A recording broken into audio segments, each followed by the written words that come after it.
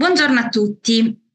Alla luce delle ultime novità provenienti dall'ESC 2023, vi propongo lo studio LIBerate-HeFH, uno studio sull'efficacia e sicurezza a lungo termine di l'erodalcipeb nell'ipercolesterolemia familiare eterozigote.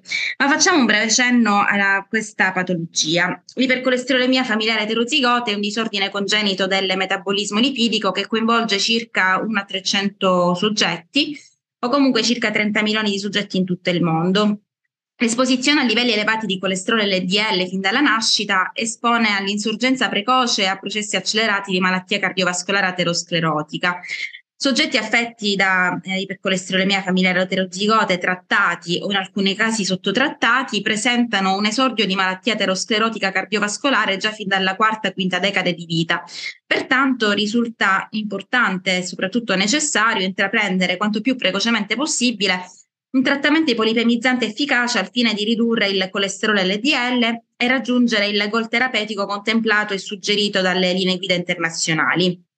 Per i soggetti HFH con malattia aterosclerotica conclamata o un fattore di rischio aggiuntivo di malattia aterosclerotica, la Consensus ESC raccomanda un target di colesterolo LDL inferiore a 55 mg decilitro oppure una riduzione di almeno il 50% di colesterolo LDL rispetto al basale.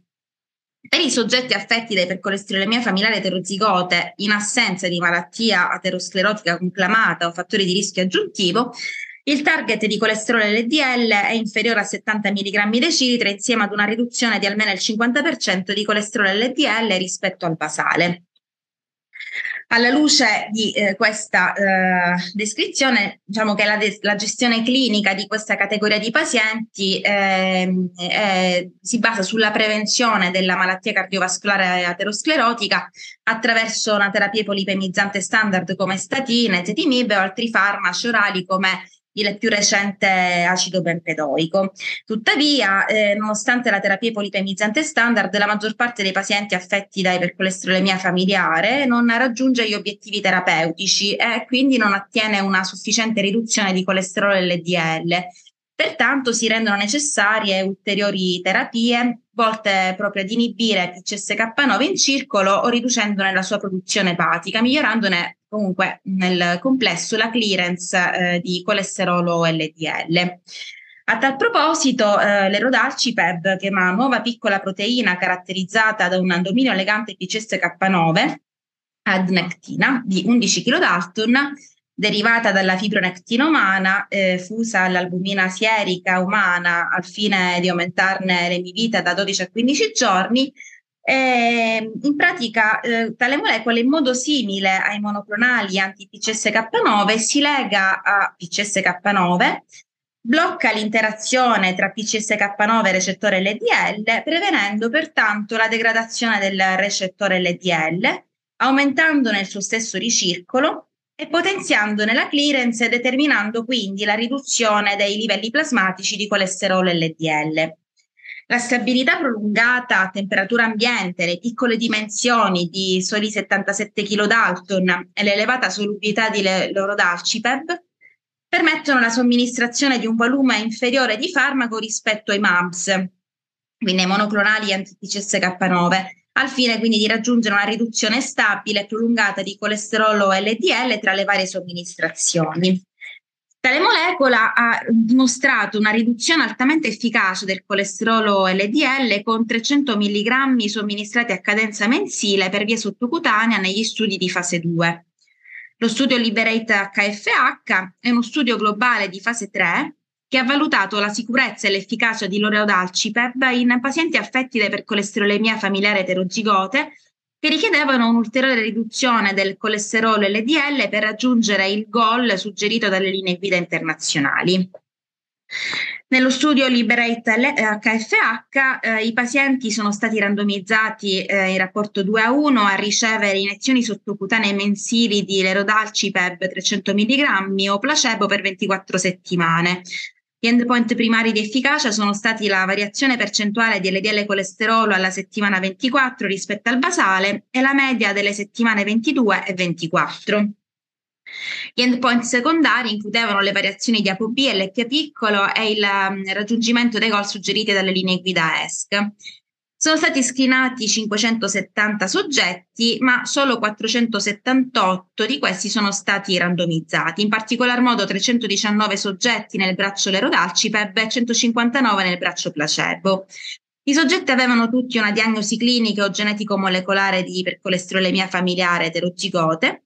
La percentuale di soggetti affetti da diabete mellito o comunque in prevenzione secondaria per malattia aterosclerotica conclamata era ugualmente distribuita tra i due gruppi, quindi farmaco versus placebo, così come la terapia polipemizzante con statine o ezetimibe.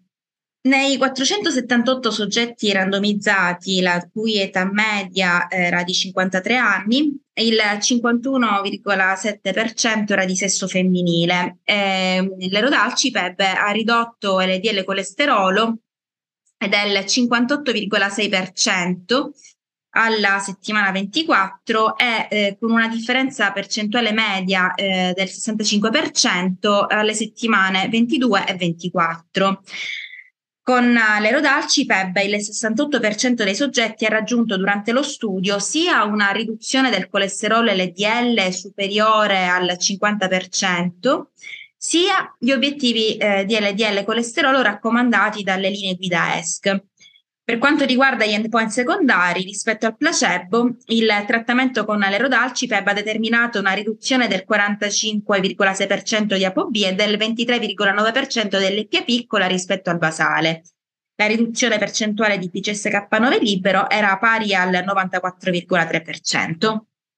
Andando a valutare quelle che sono state le reazioni riportate più comuni, fatta eccezione per lievi reazioni sul sito di iniezione, gli eventi avversi che sono stati riportati in corso di trattamento, tra cui artralgia, rinofaringite, infezioni delle vie urinarie, incremento di CPK, sono stati simili nei due bracci di studio, quindi sia nel gruppo trattato con l'erodalcipeb che nel gruppo placebo.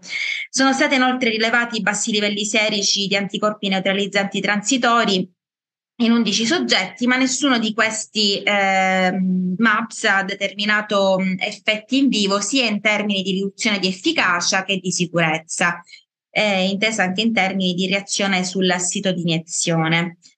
Quindi, in conclusione, l'erodalcipeb, che è questa nuova piccola proteina legante anti-PCSK9 somministrata sottocute a cadenza mensile alla dose di 300 mg on top al trattamento polipemizzante standard ed in alternativa agli anticorpi monoclonali, ha ridotto in maniera significativa il colesterolo LDL con una riduzione di un ulteriore 60% nei soggetti affetti da ipercolesterolemia familiare eterozigote con un profilo di sicurezza simile al placebo. L'erodalcipeb ha permesso in circa il 70% dei pazienti affetti da HeFH il raggiungimento sia di una riduzione del colesterolo LDL superiore al 50%, sia degli obiettivi di LDL colesterolo raccomandati dalle linee guida ESC per i soggetti ad alto e molto alto rischio cardiovascolare. L'erodalcipeb riduce inoltre i livelli plasmatici di ApoB del 46% e di LPA piccolo del 24%.